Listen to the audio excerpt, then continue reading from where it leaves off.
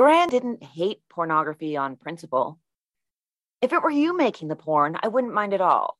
If it was literally anyone else, it would be great. Wonderful. Power to you. Means of production, he was saying to Timo. But it's Ivan. Gran had been with Ivan for something like 7 months. They started seeing each other shortly after Gran and Timo last slept together, and just before Timo took up with Fyodor. Timo liked Ivan. He had a melancholic, downbeat humor, like Charlie Chaplin or Eeyore. Lightning recap. In The Kings of Norway by Brandon Taylor, two men orbit each other as they try to figure out life and love and lust. You've got a little time. We've got a little podcast. Welcome to a kinder, gentler short story short podcast. I am Christopher J. Garcia, today here with Christy LeBaxter. And today we've got a kick-ass story about, well, it's about pornography. It's about love. It's about names that make me go back and forth as to how to pronounce them. But most of all, it's about the Kings of Norway. What's it called, Christy? The Kings of Norway by Brandon Taylor. I'm torn on this story in a number of ways. I liked a lot of it. And then I sort of fell out of it a couple of times. What I think it really was that the prose is so taut that there's very little wiggle room to sort of get into these characters who are completely foreign to me. I can't play piano. I'm not a ballet dancer. I don't do porn on the side. But it's an interestingly constructed story. And I think that may be what kept me going, is that it is not a prescriptive story of longing. It is a explorative story of longing. Yes, that's a great way of putting it. I totally agree with you that it's so exploratory. That the characters are exploring themselves. The writer is exploring the characters. It's very much exploration of these, moments, truly, of moment by moment by moment. I'd say the story itself is very present. Because it's constantly in the moment, even when it's jumping ahead or backwards. Yeah, and I think there's a point to the forward backwardsness, is that it's how, when you are building or losing or continuing in a relationship, often, it actually rarely is the present what you're thinking about. It is always the impact of the past or the promise of the future. And that sort of sensation comes across here fairly well, I think. Where I did get lost was, how do these individual relationships mean to the people at the individual times as it sort of slips through? And that's where I lost a thread once or twice, and that may say more about me as a reader, but it definitely, there was some it's not an easy story to intake, I guess. I agree with you. I think there's there's something of a barrier to entry. It takes a little while to settle in, and it might be partially what you said, that this is, for both of us, a foreign world. I mean, the best way I could relate to the characters was the pianists. Well, I used to play violin, and it was always, the instrument of my heart. It was the one I kept going back to. I tried flute, and that was a no-go, and I got shuffled over to the viola section when we didn't have any violas, and even though it's very similar to the violin, it still was not the violin. And it's always been just kind of like, once you find an instrument that you love, it gets stuck in your blood, and walking away from that, I get it.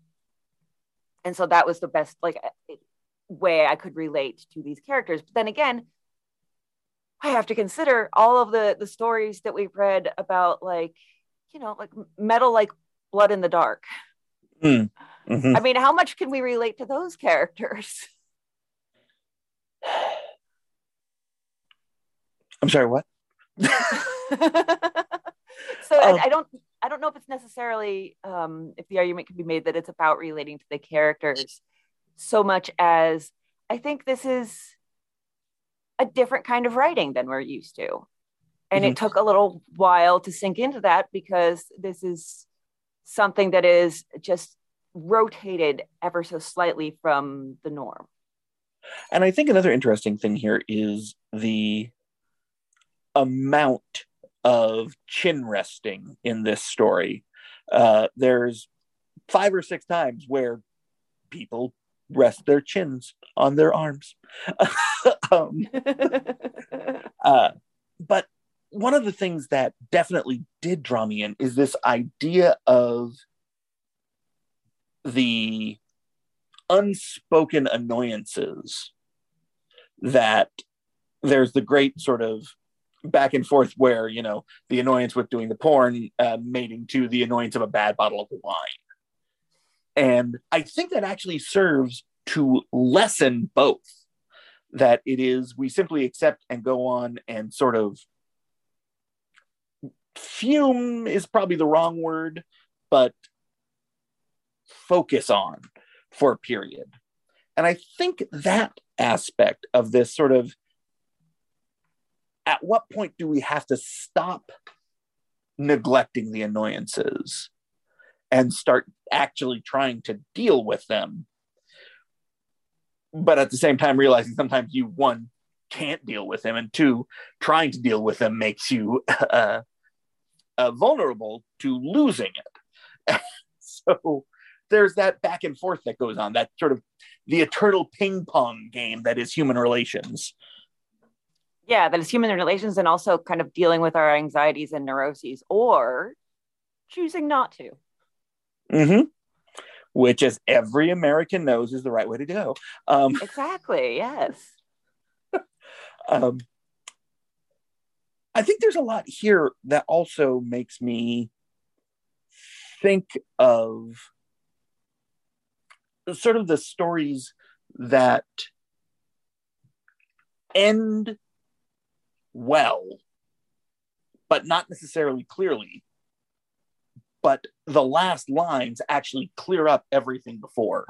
And this is a strange line, of course, connecting it to Owl Creek Bridge, the happening at Owl Creek Bridge, that is, if you look at the very last line, the very last, 5 words, 6, 7, 8 words, 1, 2, 3, 4, 5, 6, 7, 8, 8 words. I feel like I'm about to break out with jazz hands. It changes everything. It really does. Yeah. And I think building to that the way that Brandon Taylor did makes the story more, it's a waiting game. And maybe that's what it was. Maybe I felt like I was waiting this story out for the payout. The payout happens. And it plays off brilliantly with the last sort of exchange between the two. Fuck you, you don't believe me, Goran said. I do. No, you don't. I do. You don't. I do. And how that plays in with their hearts breaking over and over again. This idea that every obstacle is a heartbreak. To play with that notion, really, it puts it all sort of into like a very orthogonal way. And I like that. Yeah, I do feel it's an absolutely beautiful ending.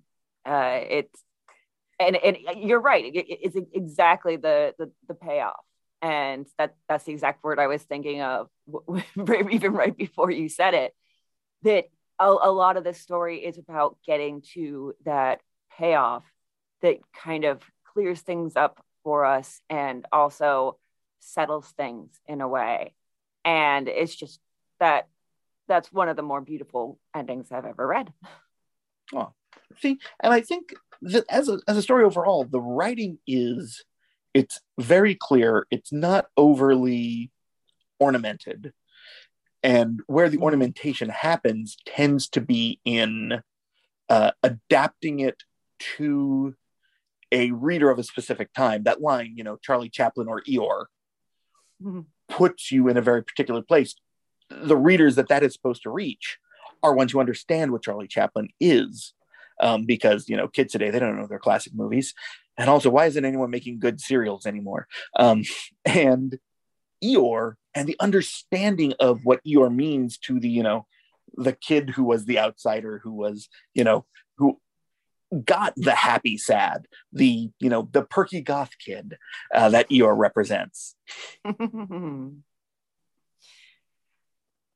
Yeah, it does kind of. Actually, what I wanted to talk about, you said that the writing has this tautness, and there were moments when I was like, Hemingway, and I wasn't talking to my cat. Yeah. Hemingway. Yeah, I mean, the moment, it was like in the practice room, the sound of their voices was a solid thing moving among them and through them.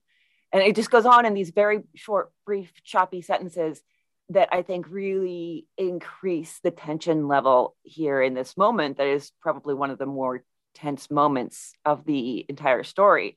These mean kernels of sound. It was cruel. Timo's mouth filled with an acidic heat. He tried to breathe through his nose. He tried to be present. He tried to be there. It's just all these individual, just like short, quick sentences that really increase the tension. And I thought that was very well done there. And it just caught me in that moment and made me think Hemingway. Mm-hmm. And another interesting thing I note about that is how often he played with sort of the opening portion of a sentence saying one thing and then negating it to a degree with the other. If a great example, he said goodbye to Ivan and Goran, comma, Timo did not go home. This idea that, there's a goodbye, he's supposed to leave, but he didn't go home. It's this idea of, here is the setup, but what follows is not necessarily what we are expecting and following. The other one, he got to his office, he locked the door, but he did not turn on the lights. Again, another example of, the sort of, I guess we're supposed to be setting ourselves into someone whose behaviors, whose stimulus, I guess, we understand, but whose response we don't necessarily. And I think that shows up, a few times, but it is those short, not necessarily, I don't think it's choppy, because short sentences can often turn into choppy writing. This is not choppy. And that's one of the things that's really interesting. I also like the fact there are a fair number of 2-word sentences. Yeah. We have this concept that we always talk about of sentence writers and paragraph writers. And the funny thing is that I have in my notes, I have written paragraph writer, but now I'm actually going back on that, and I'm thinking sentence writer. I'm thinking Brandon Taylor is more of a sentence writer. It just is he really knows how to play with sentences and length and syntax and everything. And so that's where I'm landing. Where do you land? What if I told you you were both right? Oh, I like being correct times 2. The idea that I think he is a concept writer and is trying to express each paragraph is trying to express an idea. And when there is a new idea, it's as brief as possible. So there are a fair number of 1-sentence paragraphs. There are a fair number of very tight paragraphs that are sort of expressing that. So I could see where it could be on the line. Although my favorite paragraph in this entire thing, no. What stupid little words. That is an excellent paragraph. I have to agree. Yes. That's a good paragraph. Yeah, going from minimalist writing to minimalist music. Yeah, I think this is a beautifully done story that maybe I'm just not the completely right reader for it. I can appreciate a lot of it, but I do have some places where I just felt a little bit more distance. Maybe it's not, as a romance nerd, this isn't a romantic story necessarily.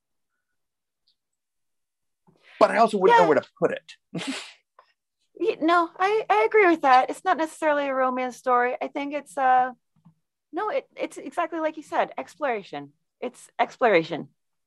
It's an exploration of, whether romance exists in a moment or not. Mm. And the least romantic porn scene ever early in the story. Yes, agreed. So, and Brandon Taylor just recently, I happened to go over his Twitter feed is linked, so I wasn't stalking. It was just right there. So he just won the story prize. Oh, we did. Yeah. Well, just like yesterday, maybe, I think. So we're right. We're right on the Brandon Taylor trend, apparently, without even knowing it, because we decided we picked this story last week. That's right. No, we picked the story months ago. It was we knew that long ago. There you go. It existed. Exactly. Yes. Got anything else on this one? I'm definitely interested in Brandon Taylor's work, and I want to read more because you know how I am for endings. They're my everything, and so any writer can sweet talk me with a really good, impactful, beautifully rendered ending that just kind of like makes me sit back in my seat and go, whoa. So I definitely will be picking up some more of his work. And I will too, because I am a follower. We're both followers. Yes. Hey, Christy. Yes. What are we going to read this coming week? This coming week, we are going to read Unknown Number by, who's it by? Blue Neustifter. There we go. Okay, thank you. Yes. I cannot say nor spell. Oh, goodness. So, yes. And this is going to be interesting. I'm really excited for that. Mm-hmm. That's right. Our first story originally published on Twitter. So this will be a fun one. We truly are living in the future. And you know what? Even before now, we were living in the present. Yeah, that's true. That's true. And in the past. You just blew my mind. That's what I'm here for, man. Yes. Well, in that case, this has been Short Story. Short podcast.